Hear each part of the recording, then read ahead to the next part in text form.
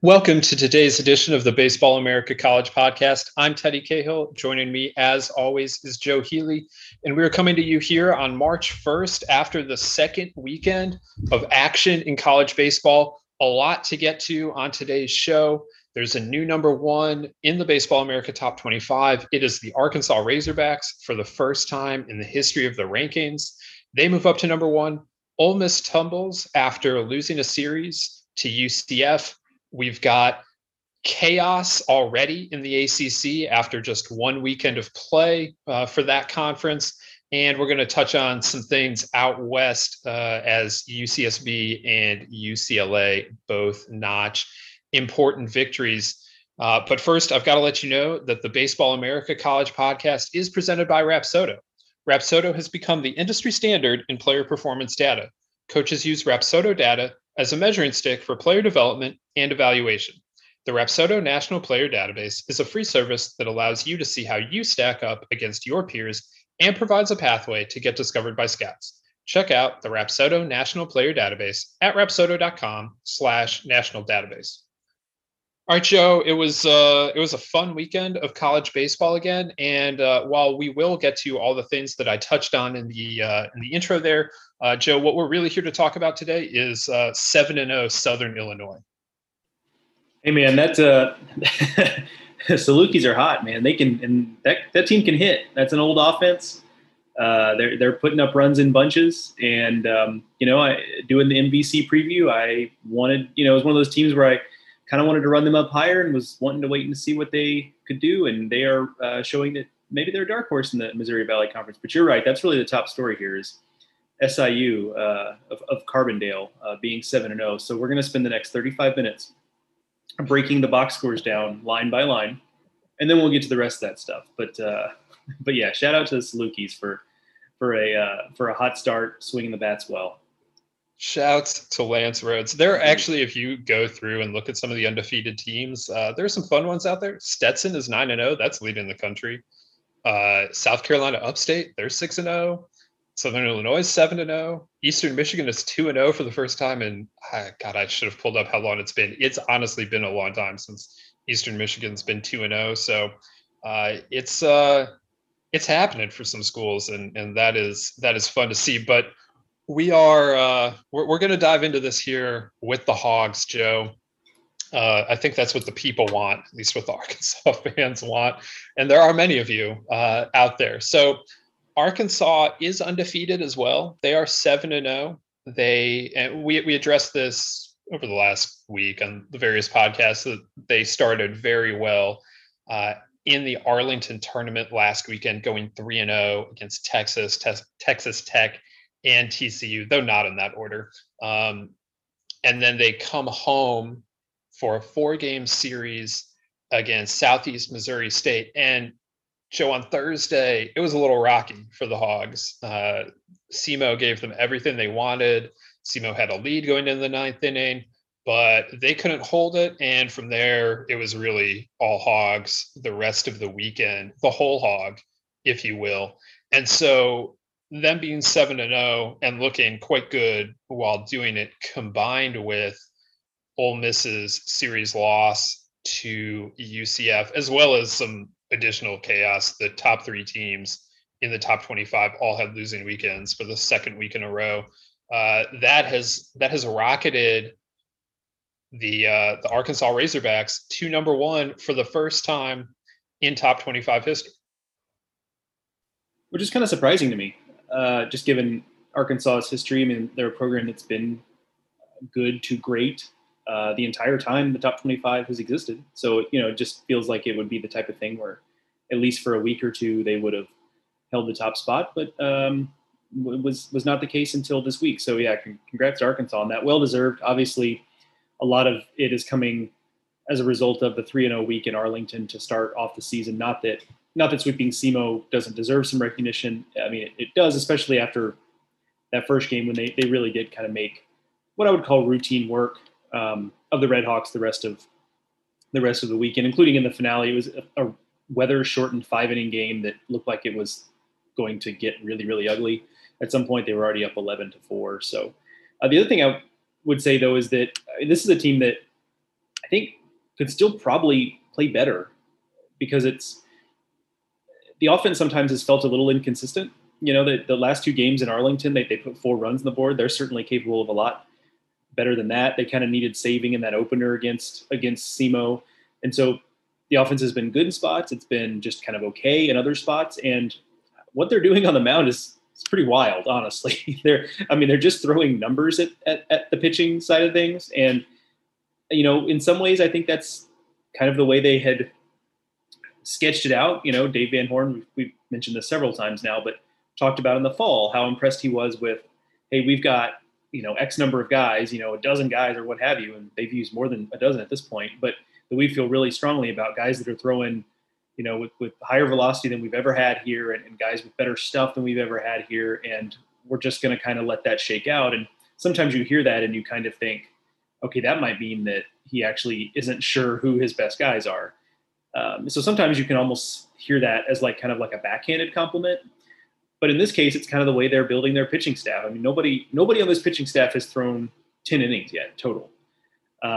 So they're clearly just using a lot of different guys in a lot of different roles. The star is on the mound has been Peyton Pallette. I mean, it looks like he might be a real guy here and maybe can kind of change the complexion of this pitching staff because he's been that good so far. So maybe this is kind of the strategy Arkansas uses all season. We've seen a lot of this in college baseball early. I think the combination of, the COVID situation where teams just have had a strange lead up to the season in some cases. Fall was kind of weird and season ended short last year where maybe people are being a little more cautious with pitchers and people have more pitching than they've ever had. So maybe this is the kind of approach that ends up carrying on throughout the entirety of the season. That'll remain to be seen.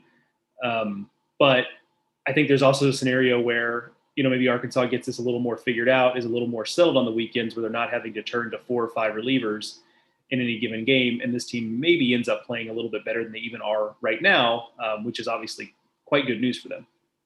Yeah, I do think it's pretty clear that right now Arkansas is not a finished product.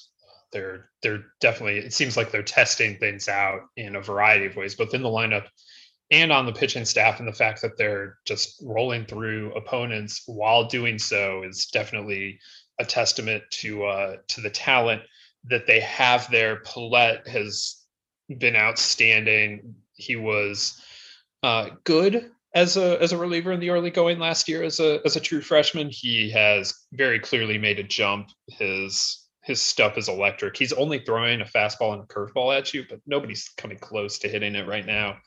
And I imagine that watching his development over the rest of this season and then into next season is going to be fun for the folks in Fayetteville.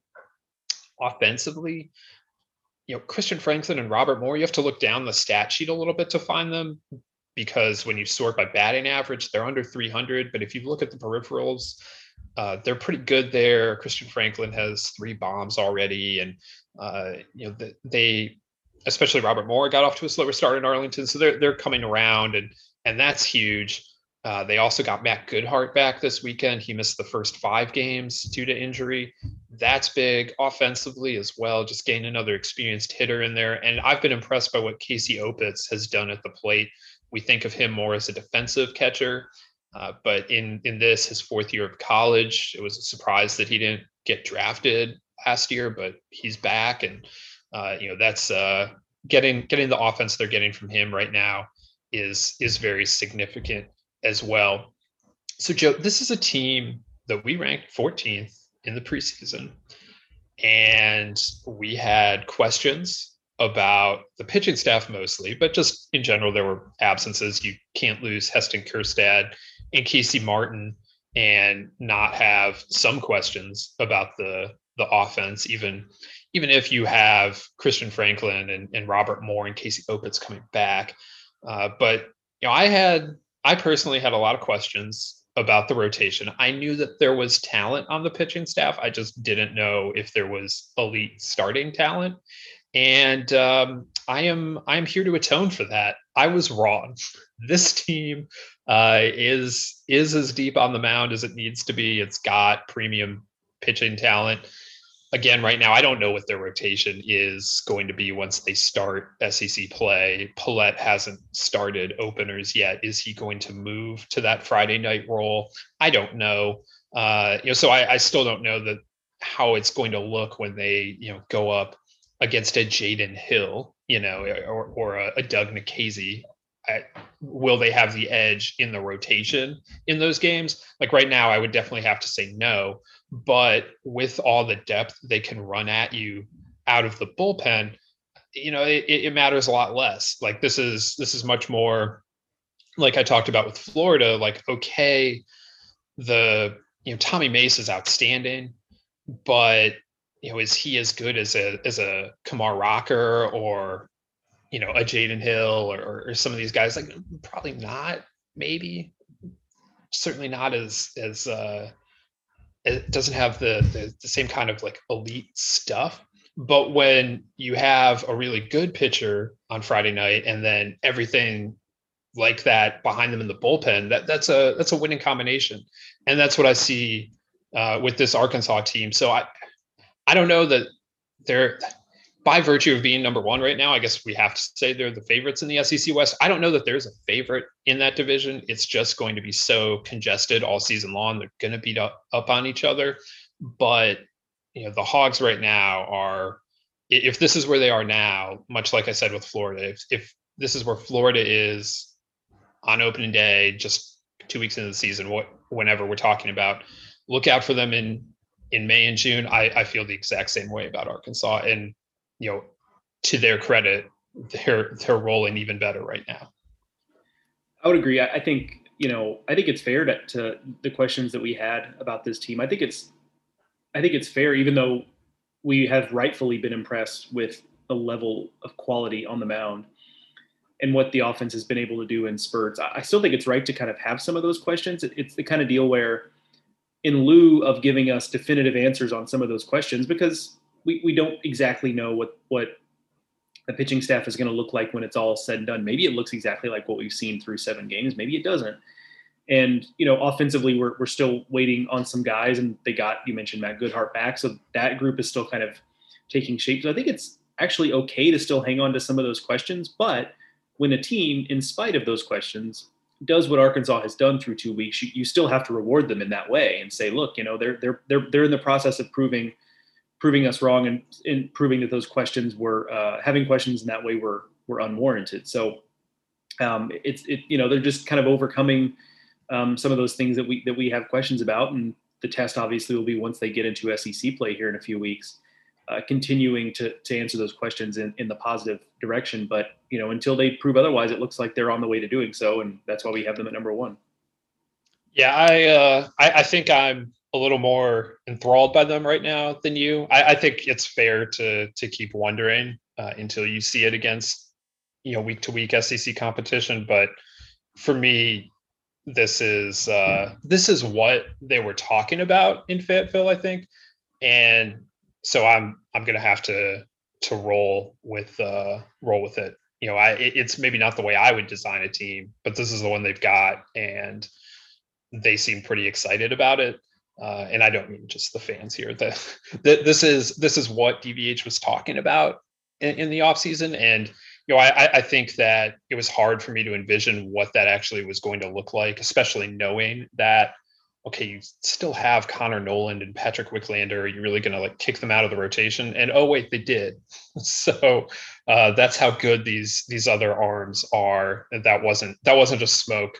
And he's not one to blow smoke, but to see the actual smoke coming out of that pitching staff right now, they're averaging north of 91 miles an hour on their fastballs as a team right now. It's impressive stuff. So we'll see where Arkansas goes from here.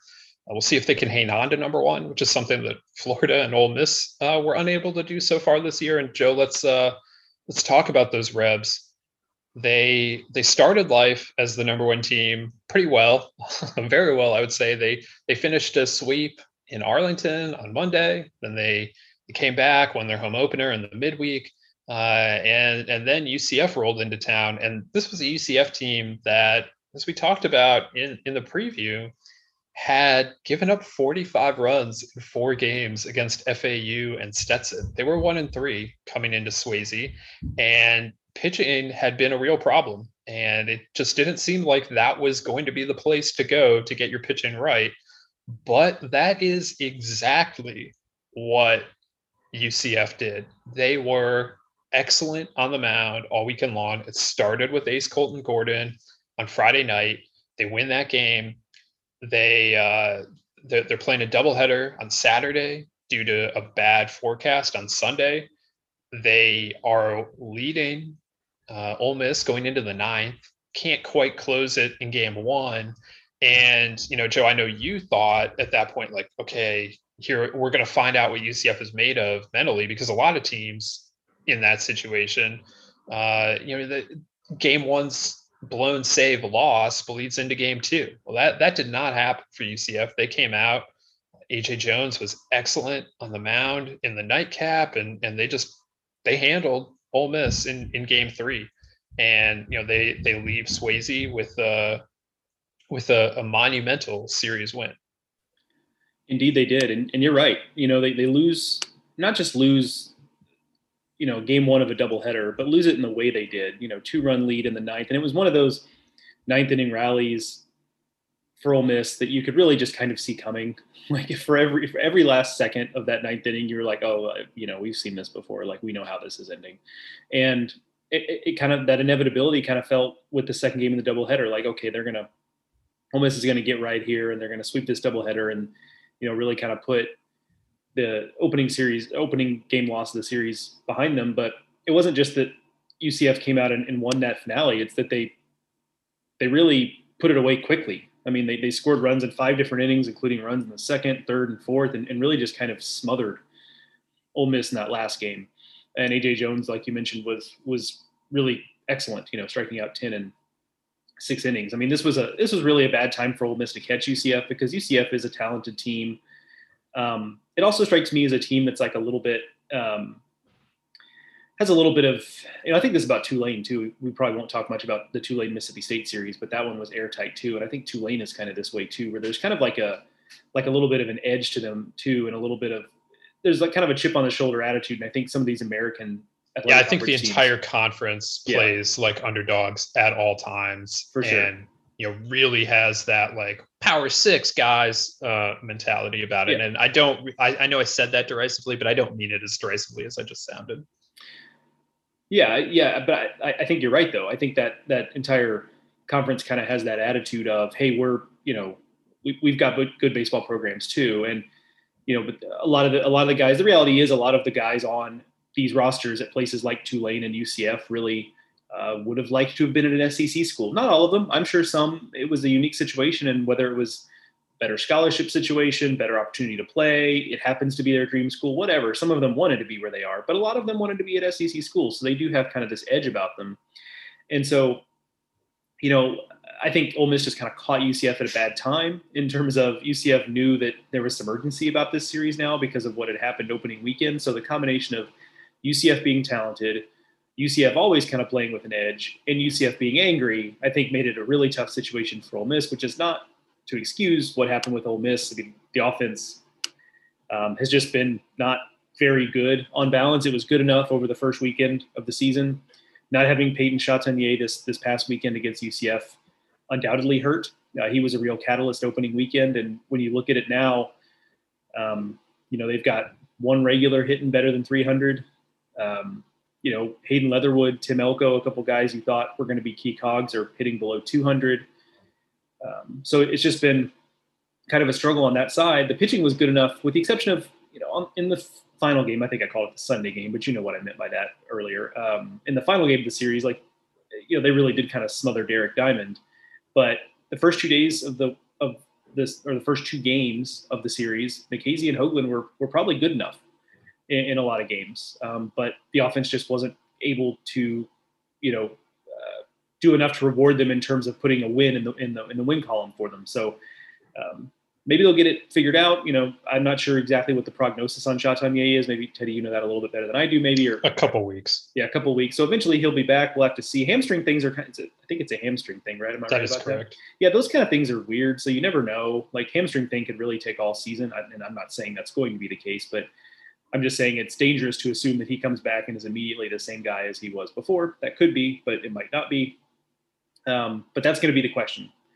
Can this team be more consistent offensively moving forward? Because if they just kind of pitch the way they did this past weekend, they're going to win a lot of games. But we just haven't seen the type of production that we think they can provide offensively. Yeah, they need Elko and Leatherwood to get right offensively, or absent them getting right, they need somebody to fill that role. Justin Bench played well over the weekend. So maybe he can continue kind of doing his hot-ish start at the plate. Like, I don't want to call it hot. He's 8 for 27, but he's been solid, and I think it was even better over the weekend than it was the first week. And so maybe he keeps that up. I do think, though, that Leatherwood and Elko are not going to stay down forever. I think that there's something to be found with those two guys. John Rice Plumlee came in and homered, so maybe there's something there. He is hyper talented and very athletic. Just he is behind by virtue of not playing fall ball. Trey LaFleur has looked good at times. Maybe he can work into more of a regular role. This is a team that's trying to figure out what its offense is right now. And until Leatherwood and Elko start hitting, it's going to be hard for them to do it. They can cycle through any number of guys, and they have been, particularly once second base became open. They've tried several different players there, and I think they'll figure it out. Mike Clement does a great job with their hitters. They will hit. I'm not concerned about that, but until they get it going, it puts a lot on their rotation, and UCF was up to the task of matching them. That their rotation of Gordon, Hunter Patterson, and AJ Jones held them to a 2.50 ERA. UCF issued just 6 walks on the weekend. That's a big part of why they did what they did. I think is just throwing a lot of strikes, and that's got to be the UCF way on the mound. They don't have a lot of premium stuff. Colton Gordon is a really, really good pitcher. He's proven that over the last 2 years, but he's not a premium velocity guy. So they need to throw strikes. They did a lot better job at that this weekend than they did in the first week of the season, and they come out of it with the big series win. And I think for UCF that if they can continue that, if they can prove what they did on the mound this weekend was not a fluke, and I think that what they are on the mound is much closer to what they showed this weekend than what they showed in the first weekend, then this is the team that we ranked in the preseason at number 24. In fact, they might be better than that, because Alex Freeland has been phenomenal to start his career. I know Jacob Gonzalez got a lot of run as a true freshman shortstop last week. He tailed off a little bit, came back to earth. But Alex Freeland, another true freshman shortstop who came in with a lot of buzz out of high school, he's hitting 500. That's what you want out of your true freshman shortstop. And their catcher Ben McCabe, who's a second-year freshman, already has 4 home runs. Like, there's offense to be found there. So I really like the Knights going forward. And to address why they aren't ranked, having beaten the number 1 team in the country, well, it's because they're 3-4. If they had beaten Stetson, they'd have been back in the rankings this week. But we just couldn't put a sub 500 team back into the rankings, even as good as their series win was. Yeah, I think it really creates a situation too where now after the first week I was a little bit, we had the UCF losing the series to Florida Atlantic. We had Tulane losing the series to the Raging Cajuns. we had East Carolina like playing with its food a little bit against Rhode Island in that first series before it got straightened out. And so I was kind of thinking, I was really excited about the American race. And 1 week later, here we are, where Tulane took Mississippi State to the brink. I guess we'll see. I mean, they're 2-4 now. We'll have to see, if it's just been tough luck or what the deal is there. But certainly East Carolina and UCF have now shown us very clearly the ceilings they have. And so the American Athletic Conference, we talked about how there's a little bit of a chip on their shoulder to prove that they do belong among the best conferences in college baseball. And that obviously the data shows that. And now I think we're seeing it so far this season in the quality of the teams that they are putting on the field. Absolutely. So as is annually the case, expect that race to be tight and full of fire, because as we said, these teams all play with the chip on their shoulder, and that does not stop once they stop playing major conference competition. These games are fiery, and so that should be a fun race to watch. All right, Joe, I want to talk about the ACC race, which is already getting chaotic after 1 week. And we'll get to that here in a second. But first, check this out.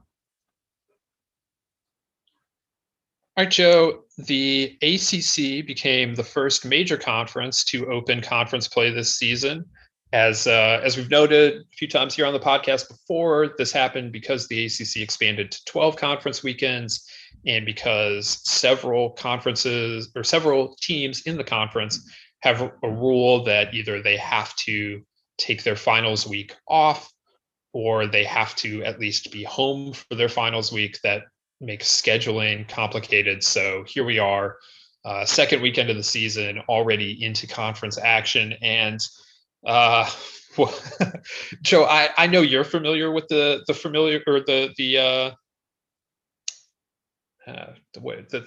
trope in college football of a chaotic ACC, of the wheel of destiny, of coastal chaos. The idea basically being that by transitive property, the entire ACC is going to have beaten each other by the end of the season. That's especially true in the Coastal Division, where Clemson does not reside. Obviously, Clemson football has kind of dominated the conference and has been a bit immune to the rest of the chaos around it. But anyway, the chaos is coming to the Diamond this year, and we saw it on opening weekend. There were 6 series. All but Clemson and Louisville were in conference play to start opening, or to start the ACC season this last weekend. And of those 6 series, 5 were won by the road team, and the only one that wasn't was North Carolina beating Virginia at home. That was previous number 2 Virginia. And there were 5 series that had a ranked team by the Baseball America Top 25 playing in them. All 5 of those ranked teams lost the series. The one that wasn't, Joe would definitely call it an upset. Notre Dame knocked off Wake Forest. I might be inclined to say that Notre Dame did what it was expected to do, except that Notre Dame was playing its season opener. It didn't get to play last week because of COVID issues. So Notre Dame steps right into the regular season and goes down to Wake. They haven't played outside at all, really. They go down to Wake and they win a series. So just a wild weekend overall. So to address all of this, I guess North Carolina beats Virginia. We had Notre Dame beating Wake. We had Boston College beating Duke. We had Virginia Tech beating Miami. And we had Georgia Tech going on the road to sweep North Carolina State. Joe, I'll let you take this any direction that you want. I know that you definitely want to let me know that my Omaha sleeper pick of Notre Dame was by far the right choice, and that the Irish are going to Omaha. But I'll let you say that, and wherever else you want to take this ACC chaos. Oh, it's so kind of you to give me that opportunity. That was an impressive series win between two. Now, I reject the hypothesis that I am, was super high on, also was super high on Wake Forest to begin with. I think I would have favored Wake Forest in that series, but that was an important series in all seriousness, because we talk about this all the time, that in these tough conferences, these are zero-sum games by def. I don't know if you know this, but like in a baseball game, like at the end there has to be a winner and a loser. Now sometimes you get like a travel shortened tie or a rain shortened tie, but for the most part, in a baseball game, you're looking to have a winner and a loser. Are you familiar with this concept? I am, and I'm also, just now that you're mentioning that, I am so glad that we have yet to run into a travel curfew this year. I thought it was going to happen with Pitt last night, but it didn't. Yeah, we're doing well so far. So good through 2 weeks in terms of that. You know what? And the weather, as kind of gross as it's been in some places, the weather really hasn't. The weather hasn't been as disruptive. I think because in week one we had so much weather anxiety about it, but for the most part, like it feels like even if people were trying to shove double headers on Sunday just to get something in, it feels like most people who were looking for games got games. So kudos to, I presume, kind of like the ops people who are working overtime this time of year to make sure that stuff all gets taken care of. So. And the grounds crew. The grounds crew, yes. Shouts to the grounds crew. Yeah, tough job this time of year and trying to do college baseball games in the wintertime. So, yes. Where was I? Oh, Wake Forest and Notre Dame. So, in these tough conferences, we talk about this all the time. Like, you win at the expense of someone else. And if you're going to be a team like a Notre Dame who is trying to claw its way back up the ACC pecking order, you're going to have to do it at the expense of other teams. You can't just not get swept against all the teams who are better than you on paper and then only win series against the teams that are on paper worse than you, because that's not going to do it. In order to climb up the standings, you're going to have to pick off a couple series against teams that are either roughly in your neighborhood or are better than you on paper. And so this was definitely one of those for Notre Dame. I think it's two teams in a similar spot in the ACC pecking order, and Notre Dame went on the road and took care of business there. I think it's a big first step for them in terms of getting back in the postseason. I feel the same way, I guess, as a transition point. I feel the same way about BC winning that series against Duke, because while Duke was ranked and BC was not, those are, I think, two teams that are kind of in this similar spot. And BC is trying to get back into the postseason after it hasn't been in a few years. And so by virtue of that, they are having to kind of claw their way back up, and they need to win series like that in order to do that. Your larger point is definitely true that this was the most ACC coastal weekend of baseball that I think I can remember. It was just nuts. And I think it's a little preview of what we're going to see all season. Like we pushed Florida State, NC State, and Duke out of the top 25 this week.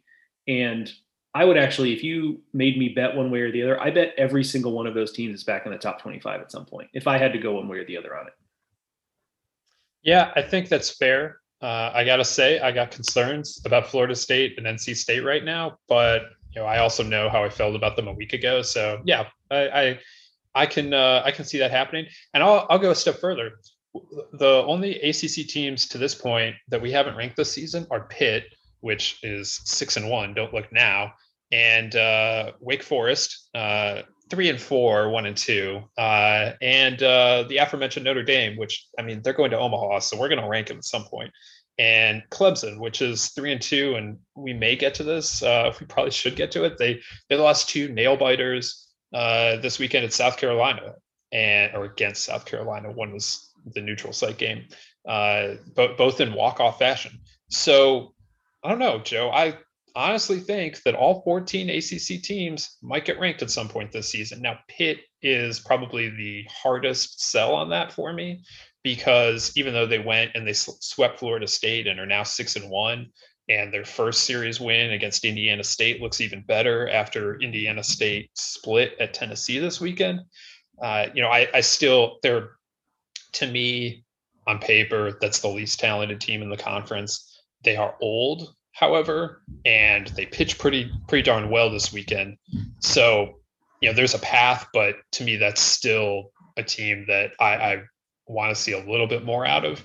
But I'm willing to say that this might be the year where we rank all 14 ACC teams at some point during the year.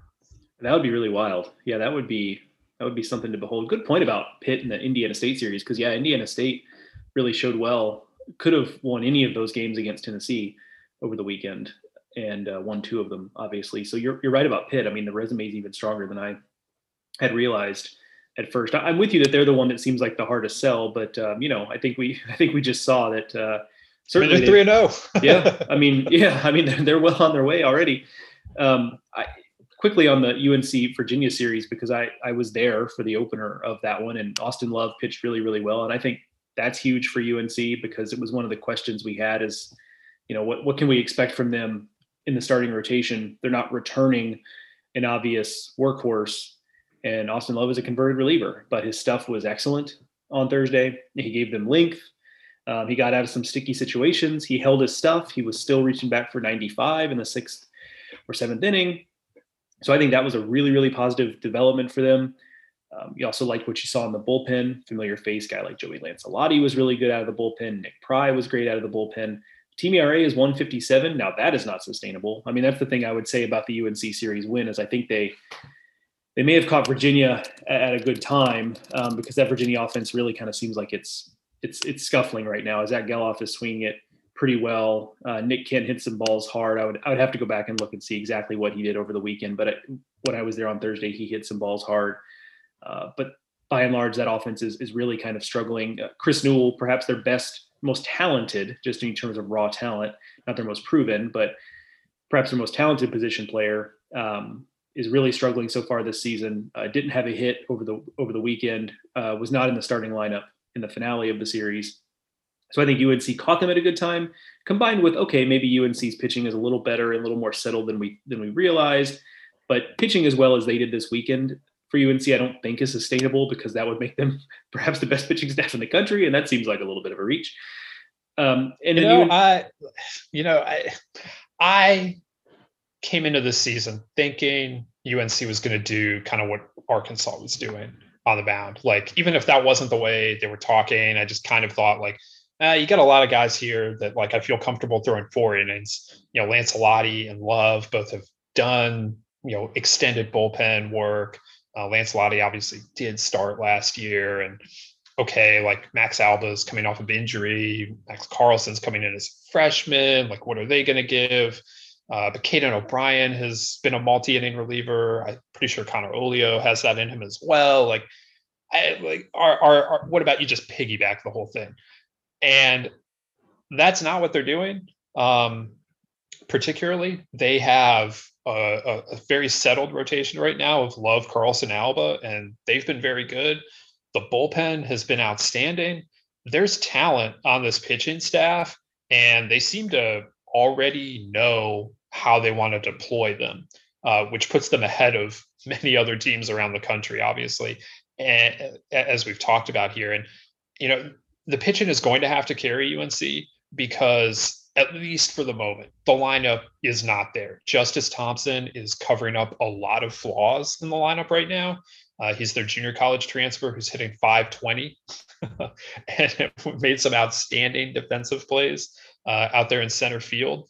He can only do this for so long. They got to get Soretti. They got to get Castanazzi, Sortaccio. Somebody's got to start helping him. But I still have questions, significant questions about the lineup. I'm not that worried about the pitching staff. Obviously, 157 as a team ERA is not going to hold for the rest of the season, but I do think that this could end up being one of the top end pitching staffs in the conference, and that wouldn't surprise me at all. Yeah, and they just may, and they may need it to be so, because even in the most charitable version of the UNC offense, you've got Justice Thompson out there. Danny Soretti is not going to hit 080 all season long. So there are some nice pieces there. I like a little bit of what I saw from Caleb Roberts. But even in the, like I said, the most charitable reading of what they will be offensively, I think that group gets a little better. The pitching maybe has a little bit of reversion to the mean. I still think we're looking at a pretty good team. I think they've proven here that, okay, this is a top 25 team. What their ceiling is, I think, is a little bit tied to, okay, how far does that pitching staff revert? And maybe you know the personnel a little bit better than I do, just having been around here longer than I have, and they do have some veteran guys on that staff who've been around a long time. So I'll defer to you on that, and it sounds like you're pretty positive about it. So maybe I'm not giving them enough credit, but yeah, what I saw was definitely a top 25 team, and there's been a lot of hyperventilating about Justice Thompson's performance, and it's deserved, because he was awesome all weekend long, or just a real game changer offensively and defensively. A joy to watch. fun guy to talk to. Talked to him after the game on Thursday, and he's got a good attitude and good sense of humor, and so just kind of one of those guys you root for because he's fun to watch and seems like a fun loving guy. So it was cool to see him succeed in that way. The other thing is, or one of the other series in the area was Georgia Tech and NC State. You mentioned having some concerns about NC State, and I think this is like we talk a lot about from like a philosophical standpoint what the NC State pitching staff is, because they do like to do the thing you kind of talked about potentially with UNC where they piggyback things. I mean, that is kind of the NC State way over the last several years, unless they have a Nick Swinney on the staff or Carlos Rodon on the staff, for example. Outside of those couple of guys they've had, they do like to kind of do the stacking pitchers and the piggybacking thing. And sometimes when that's effective, like you kind of have to just tip your hat and give them credit. And hey, they give the opponent a lot of different looks and keep guys off balance, and they don't overexpose anyone, and that gets the job done. But when it doesn't go well, it just doesn't look very good. And I think that's exactly what we saw over the weekend with Georgia Tech. And the Georgia Tech offense is one that when they get rolling, and we knew this about them, this is not a surprise. When the Georgia Tech offense gets rolling, they can really bury you pretty quickly. And we saw that in the middle game where it's a 3-3 game. And then like literally 5 minutes later, it's 8-3 because Georgia Tech has hit back-to-back home runs. So it's a kind of deal where, the NC State pitching staff was kind of trying to operate in the way it wants to operate, and it just didn't work. And so it ends up looking like a really, really bad weekend for them. And it was a bad weekend for them. It was just a plan that came together that did not work out like they were hoping it would. Here's the problem for NC State. Coming up, they have on Tuesday Campbell, very solid team, off to a good start. Then Miami, that's all at home. That's good for them. It's all at home. Then they're at Duke. Then they're at Coastal for a midweek. Then they have Louisville coming in. Then they're at UNCW. Then they're at UNC. Then they're at UNCG. Then they're home against Clemson. I could keep going. There is no let up in this. This is a problem for every ACC team this season. There's no break. They are playing midweek games, but for the most part, these teams play really strong quality midweek opponents. And, those opponents are hyped up to go play the midweek game, whereas the ACC team is typically, just trying to, get its, it wants to win. I'm not saying that it doesn't, but UNCG just rolled into Doak last Tuesday and won 16-13. And I'll bet they felt a whole lot more about that game than NC State did coming into it. So things might snowball on any one ACC team this year. And, as I sit here and look at NC State and see a 7.50 team ERA and a 4-game losing streak in which, things have gone very, very poorly. They blow that lead against UNCG and give up 16 runs on a Tuesday. And then, Georgia Tech just bashes balls all over Doak over the course of the weekend. I mean, it's not a good place to be in right now. And they're clearly searching for things on the pitching staff. And I don't know when they're going to find them, but they got to find answers in a hurry. Miami's offense hasn't been as potent as it might be this season. They were controlled a little bit by Virginia Tech in that series loss, but anytime you have Dale Castillo and Terrell in the lineup, you got to look out, and you saw what they could do to Florida. So it's not light work for this NC State pitching staff coming up, and that they have depth, but do they have it right now? I don't know. We'll see. The good news for NC State is that its offense is good enough. It's going to keep them in a lot of games. I mean, NC State has a very real chance of leading the ACC in games that take close to 4 hours. Because I don't know. It's the ACC. Like, have you seen Brian O'Connor and Scott Forbes manage games? I mean, that's true. I mean, the league does like to use a lot of relievers. Now, NC State is going to have to use a lot of relievers. This conference is interminable sometimes. Out of necessity, NC State might have to use a lot of relievers, and they're going to put up plenty of runs themselves. We mentioned Luca Tresch's name on the preview podcast, but it bears repeating how excellent he's been at the plate. Austin Murr, also very good. He's one of my favorite offensive players in college baseball because Now he has a little more. When I first saw him, I guess it was preseason practice before the 2020 season. It was going to be his what we know now is just his junior season. Now he's a fourth year junior, but as a JUCO transfer, and he kind of looked like I don't know, a guy who handles the bat and kind of slaps the ball around a little bit. And he clearly was going to be like a high OBP guy who could hit some doubles, but he's actually got more power than I think I was giving him credit for when I first saw him. But he's a lot of fun to watch because he has that power, but he still does have the quality of the guy who's just trying to like control his strike zone and get on base and hit and slap the ball around. There's some guys when you watch them hit, it's like they use the bat not as like a battering ram so much as they use the bat as like a shield to just kind of deflect the ball into different areas. And he has at bats. There's sometimes where he's looking to turn and burn, but he has at bats where he really does look like he's trying to use the bat just kind of as a deflection device to just kind of dump the ball over here or line the ball this direction or place it right here. And it makes him kind of fun to watch because you never know what you're going to get in an at-bat with him. And he's just a really effective player, too, because he is a high OBP guy. He can run the ball out of the ballpark, and he's going to hit a whole ton of doubles. So it's a good offense. It's just, like you said, with NC State, it's going to be a tough schedule. They'll have to get something figured out on the mound, no matter what it looks like, whether it's somebody stepping up and being a real dude to the front of the rotation to give them at least one day they feel pretty good about starting pitching, or if it's just piggybacking all the way through, they're going to have to figure something out, but they are going to get a lot of help from the offense. Yeah, that is one thing we can say with certainty. One thing I want to just touch on briefly here is that UNC and UVA this weekend made some history, or the ACC made some history in the UVA-UNC series.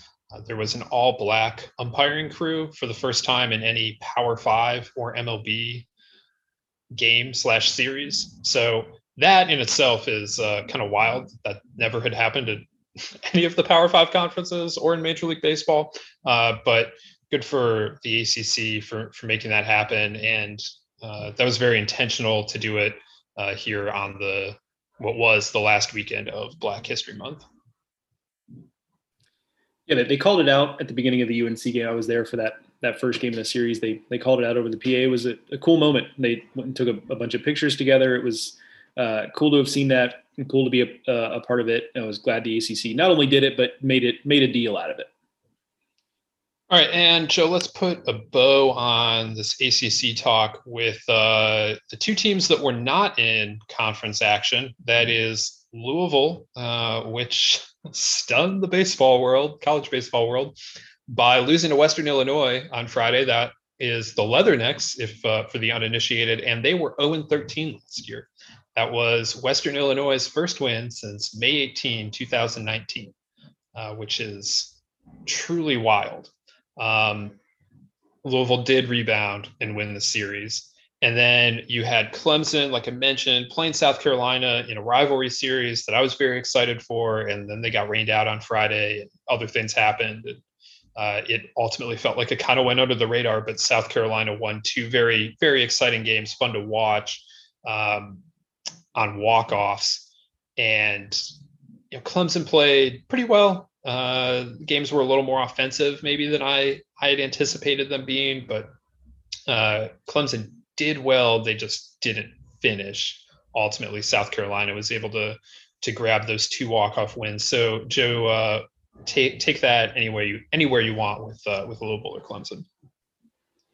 The Louisville loss to Western Carolina is just bizarre for all the reasons that you suggested. And sometimes you have these big upsets, and you can look at it and go, okay, well, it was a fluky kind of deal. And it was a nasty day. Like the weather looked awful in Louisville that day. It was the type of game where if it hadn't ended when it did, if it was 3 or 4 innings earlier, they probably would have delayed that game at some point because it was just really looked pretty gross. So that maybe plays a little bit of a role, but it wasn't that. Like Western Illinois out hit them 15-5, played better defense than they did, got better pitching throughout the game. It was just a weird deal. They were completely outplayed. They did come back to win that series. So they deserve some credit there. We'll just kind of have to wait and see. I mean, you tweeted Going to about find out a lot more this weekend when they go to Georgia Tech. I'll say that. Indeed. Yeah, and that'll be something to watch because they did have a whole group of players who were out this weekend. We presume, we cannot say with any certainty, but we presume that was a COVID protocols thing for the most part. Now, in that we do not know which guys may have it, which guys were contact traced, and anywhere in between. So we don't know necessarily who will be returning, but it was a list of 11, and most notable among them were Glenn Albanese, who is starting pitcher, Dalton Rushing, who had been DHing, and Jared Poland, who is one of their primary relievers. And going to Georgia Tech, if guys like Albanese and Poland aren't available, that could be a little bit of a problem. So, I mean, that is definitely something to watch as this next series approaches, as we just talked about Georgia Tech bashing the ball all over the city of Raleigh this past weekend. So we'll just have to kind of see with Louisville. I'm inclined to believe, bad day, but we will see moving forward. I'm with you on the Clemson South Carolina series. After it kind of got washed out on Friday, and they weren't going to. And I understand why they didn't just do it as a doubleheader. Like they want to give, they want to make sure teams get their home games in this rivalry series. That's the way it's designed. But you're right that it kind of did make it take a back seat after it got pushed back, especially because Saturday had so many doubleheaders all over the place that it just got, buried under a mountain of other things. Well, and like I talked about last week, when the number one team is playing a competitive series and like in danger of losing it, and in this case, like was preparing to lose it at the same time Clemson and South Carolina was coming to a close. Ultimately, Ole Miss came back and they lost the series a few hours later. But that just kind of took precedent for me. Yeah, absolutely. But it was fun. Both games were fun. Both walk-offs. Shouts to Andrew Reister for getting the walk-off hit in both instances. Also a shout to Wes Clark, who in the second game hit 2 more home runs. That guy is pretty incredible, or at least has been the last 2 seasons that we've seen him, 2020 and this season, just absolutely hammering the ball. Well, for Clemson, I'm kind of with you that they played pretty well, and I don't know that I'd be very discouraged if I were a Clemson fan by what I saw. I mean, you're upset because you could have won either game, and you lost them both, and that's just kind of bad luck. But I was encouraged by a lot of what I saw. The fact that they were able to keep up offensively in the second game with South Carolina, I think was a good sign of things to come. 7 hits in 4 innings isn't great, but I also think it was a good sign for Davis Sharp to be able to strike out 10 against a good lineup in the way that he did, work around the hits in the way that he did. We've kind of been waiting to see if he can be a real frontline starter in the ACC, and he'll get that chance here in a few weeks. But I think that was a good sign. So you're disappointed if you're Clemson to lose these games, but I wouldn't be discouraged because I think they played pretty well, played both games tight. They could have gone either way. Ultimately, I think it just came down to, 1 or 2 things here and there. So disappointed, but not discouraged. And I think they're going to be, I don't think it has changed anything about the way I think about their ability to compete in the ACC, which is going to be a tough road for them. They are kind of, in that space with some of those teams. It's kind of hanging around right on the line of who will get in the postseason and who won't. So they're going to have some work to do in the ACC. But I think this series, if anything, buoyed my thoughts about how they can compete in the ACC. Big series against Notre Dame coming up again. That's 2021 College World Series participant Notre Dame, Fighting Irish. Right. Notre Dame unranked in the polls, number 1 in Teddy's heart. It's truly wild that I have adopted Notre Dame. Just like if 12-year-old me would be like, what is happening right now? Number 1 in your heart. But here we are. The strange things that this job and being determined to be right about predictions does to people. Let's if you want to read more of my thoughts about the ACC, and I had a lot, check out Off the Bat this morning, or from this morning. Went deep into Notre Dame, which I also want to just mention here, was without pitching coach Chuck Ristano this weekend due to COVID protocols. And so that meant somebody else was calling pitches, and that somebody was Rich Wallace. So just kind of crazy thing that had to happen this weekend. And, that's not going to be the only time that happens around the country this year. So I feel like it got way overblown over the summer when college football teams were like, well, who's going to be the head coach if the head coach is out? And it did happen. Nick Saban missed games and Ryan Day missed games, but in college baseball, missing the head coach is going to be important, but missing your pitch caller is also highly significant. So that was just a kind of another interesting subplot to what was happening in Winston-Salem with the Irish. But anyway, I went into some depth on them. Looked at Pitt, looked at North Carolina. So you can check that all out over at baseballamerica.com. Joe, let's head out west here quickly. UCSB was playing a big series against Pepperdine. We actually didn't talk about it on the preview podcast because I didn't pick the game because I didn't want to try and figure out whether Pepperdine was for real or not, and then you didn't either. So we just didn't really address it, which I was just fine with. Again, I wasn't sure what to make of Pepperdine, who we did pick as the West Coast Conference favorite coming into the season, and now, oh boy, after UCSB swept them, the waves are looking a little rough, and the Gauchos looking every bit like the Big West Conference favorite and a potential host team this season. Yeah, UCSB now 6-0 after losing their opener against Santa Clara, and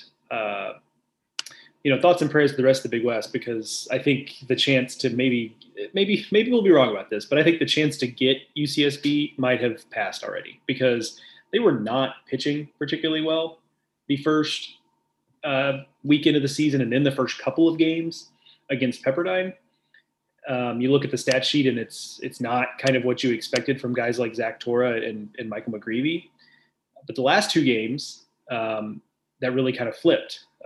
Rodney Boone, for Rodney Boone's credit, for the second time in a row, was quite good, and they got a good start from Corey Lewis as well, and pitched like the team we expected. The last two games, that Pepperdine series, to really finish off that series sweep. So at the same time, the offense has been about as good as we could have expected, and probably better than we expected. So I think there was I went into this weekend kind of feeling like, and even after the first two games of the Pepperdine series, kind of thinking like UCSB is not really playing that well.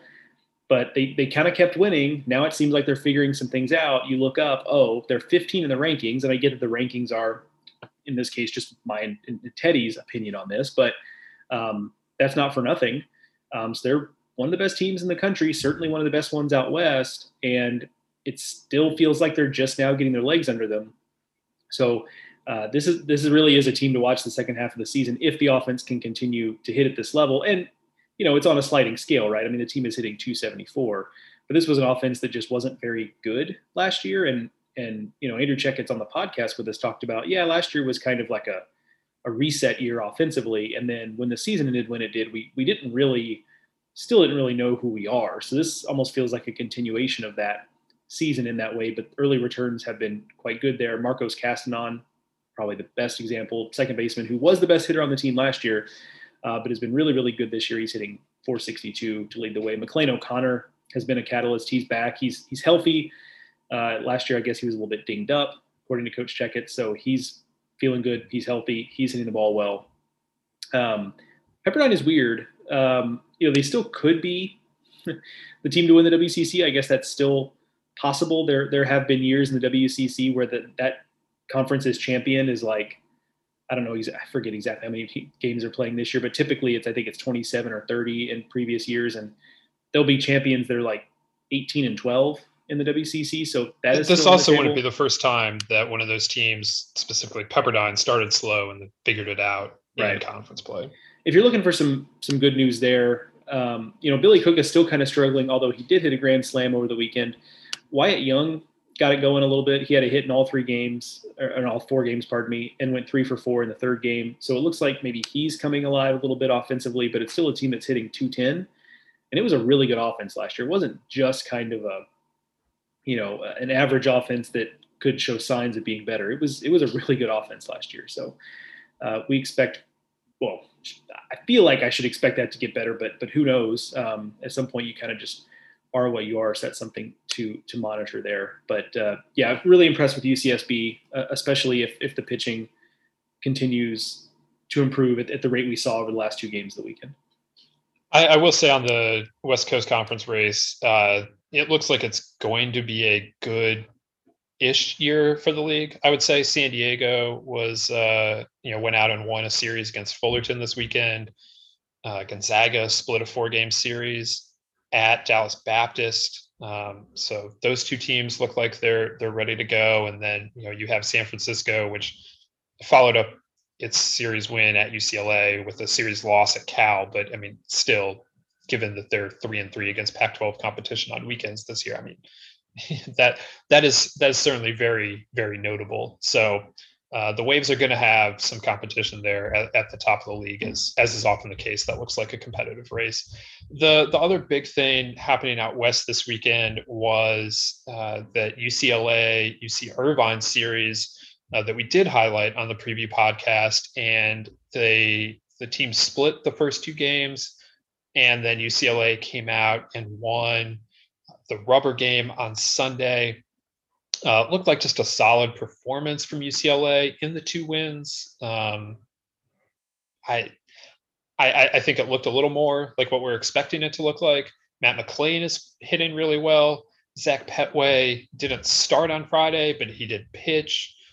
So that's very good news for the Bruins. And Nick Nastrini pitched really well on Sunday. Jesse Bergen not so much on Saturday, but it looked like things are maybe rounding into a little better form there for the Bruins. For sure. On the mound in particular, you're starting to see this, because one of the weirdest things about the San Francisco series was not just that, okay, Jared Karros was just kind of okay, and Nick Nastrini struggled a little bit, but the bullpen was not particularly good, but they really did a pretty good job over the weekend against UC Irvine. It started to look like the bullpen I think that we expected to see. So that's one thing. I think getting Petway back obviously will help. He looked good in his inning, 2 strikeouts in the inning. And it was never really, to hear John Savage tell it like he did on the podcast, it wasn't so much there was some sort of injury concern with Petway. It maybe was earlier in the offseason. It was just more like his preparation had been delayed a little bit. So hopefully he's fully healthy and just kind of ramping up. But I think that could be a game changer just to kind of settle them back into a familiar rotation there. That certainly can't hurt.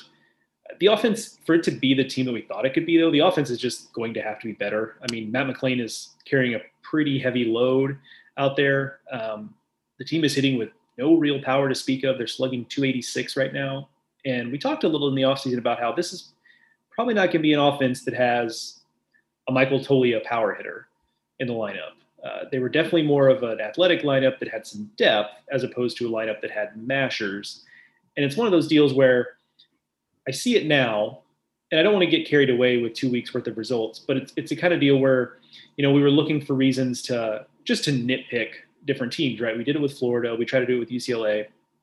And it's one of those deals where it feels like I should have seen it, where it's like, maybe there are more questions on this offense than, I was seeing originally, where I felt confident about Matt McClain, but it's other than that, it's like, okay, we've seen, 15 games or whatever from Michael Curiali. Mikey Perez has never been a full-time guy over the entirety of a season. Noah Cardenas really struggled with the bat last year. JT Schwartz hasn't played yet. I guess we didn't know that necessarily at the time. Kyle Cuellar had a breakout year in 2020, but how real is that for a guy who's been in the program? Kevin Kendall missed last year with injury. Like, what can we expect from him? And he's been one of the better bats so far. So, it's one of those deals where you overlook it a little bit. And then when you see the results, it's easy to kind of, hindsight being 2020, go back and go, aha, of course. Of course this is where they would struggle a little bit. So maybe I was trying to put a little bit of a sheen over it, and maybe was just giving them the benefit of the doubt because it was a pretty good offense in 2020. But either way, you can look at it now and find plenty of reasons why maybe we should have been expecting it to be a little bit of a slower start for the offense. I just assumed that wasn't going to matter because they were going to pitch at such a high level that they would kind of grow into it as an offense.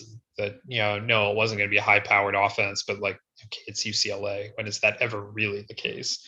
But without Schwartz, they don't have that power threat outside of McLean, and McLean's not really a power threat. He just is a guy that has some power. Like that's not what makes him a great player. So, I think that if they can figure some things out offensively, like they still have the ceiling we felt like they did, but it does put more pressure on the pitching staff if they're not going to hit any better than they're hitting right now. So we'll see where they go from here. But this was a really solid series win against the Anteaters. That was really the big stuff that happened out west. Oregon State is now 7-1, and we seriously talked about them for the top 25. Didn't quite pull the trigger on the Beavers, but definitely look out for them. And then Arizona State is 4-2, having won a series last week against Sacramento State, and then this week against Hawaii. Those are two pretty solid series wins, I think. The bad news is that Cooper Benson left his start on Friday after 1 inning. No update on that status as of yet, but definitely something to monitor for the Sun Devils going forward. The other thing that I wanted to just mention briefly here coming out of the weekend is that Joe Rock threw the season's first no-hitter for Ohio. It was a 7-inning no-hitter against Morehead State. He is a rising draft prospect, and so shouts to Joe Rock for getting the job done on Friday. Yeah, quickly on Joe Rock, I don't know if you remember this, but I think this is kind of instructive of the phenomenon we've talked about throughout the offseason of not having a 2020 season has really left a lot of mystery about guys. I remember maybe it was when Carlos put out an updated list or something, or I'm not sure exactly what precipitated the event, but I do remember you sending me a Slack message one time and asking, who is Joe Rock? Yeah, it was a draft list that dropped, and Joe Rock did not pitch in 2020. So not only did the season get shortened, but he was hurt, and so he didn't pitch. And Joe Rock, his existence completely vanished from my mind over the offseason. Well, and I'm not throwing stones either. Like, I think I only figured out who he was because I saw that list and then went and looked him up. So it's not like I was some sort of I just set the Slack. I expected Joe to do the work for me. I was certainly not up on the latest happenings in the world of Joe Rock, but yeah, certainly a guy who was getting some buzz going into the season, and now he clearly has lived up to it, at least early on. Yeah, and part of I feel particularly bad about that because he is a MAC player. And that is one of the leagues I am closely watching at all times. And he's part of a really good group of pitchers in the MAC this year. If you're looking for like a really college baseball hipster race to watch, like check out the MAC Pitcher of the Year race with Joe Rock, Miami ace Sam Bachman, Kent State ace Luke Albright. Ball State has some guys. John Baker's the most prominent. He's been there a really long time and has a chance to be the most successful pitcher in the history of the program. They've had better pure stuff guys like Brian Bullington went number 1 overall 20 years ago, but John Baker is going to leave there with a lot of records probably. So it's there's a lot of pitching to be found in the Mid-American Conference this year. All right, so we touched on a lot around the country. Hopefully that was a good summation of what happened this weekend in college baseball. If you're looking for more, there's plenty more at baseballamerica.com. I mentioned off the bat already, that's up there. I go into Arkansas, I go into the ACC, that there's more there. Joe in the top 25 goes through and writes a brief summary of what every team in the top 25 did over the last week. So if you're looking to find out what happened with all the top 25 teams in any given week, that is definitely the place to go. So I would encourage you to check that out as well. We will be back here on the podcast on Thursday with a preview of the coming slate of games. I would say the most exciting thing about this coming week is that the Big Ten is going to join the party. Been missing them the last couple of weeks. They will start their season. Of course, it is a conference-only season, and it is opening this Friday. So we'll definitely address that and everything else to come later in the week. So make sure you are subscribed to the Baseball America podcast on your favorite podcasting app, be that Apple Podcast, Stitcher, Spotify, anywhere you get your podcasts. You can find us, and while you're there, like, rate, review, all the rest of that. We greatly appreciate all of that. You can follow Joe and me on Twitter. Joe is at Joe Healy BA. I am at Ted Cahill. Thank you to Rapsodo for presenting the Baseball America College podcast. Thank you guys for listening. For Joe, I'm Teddy. We'll see you next time on the Baseball America College podcast.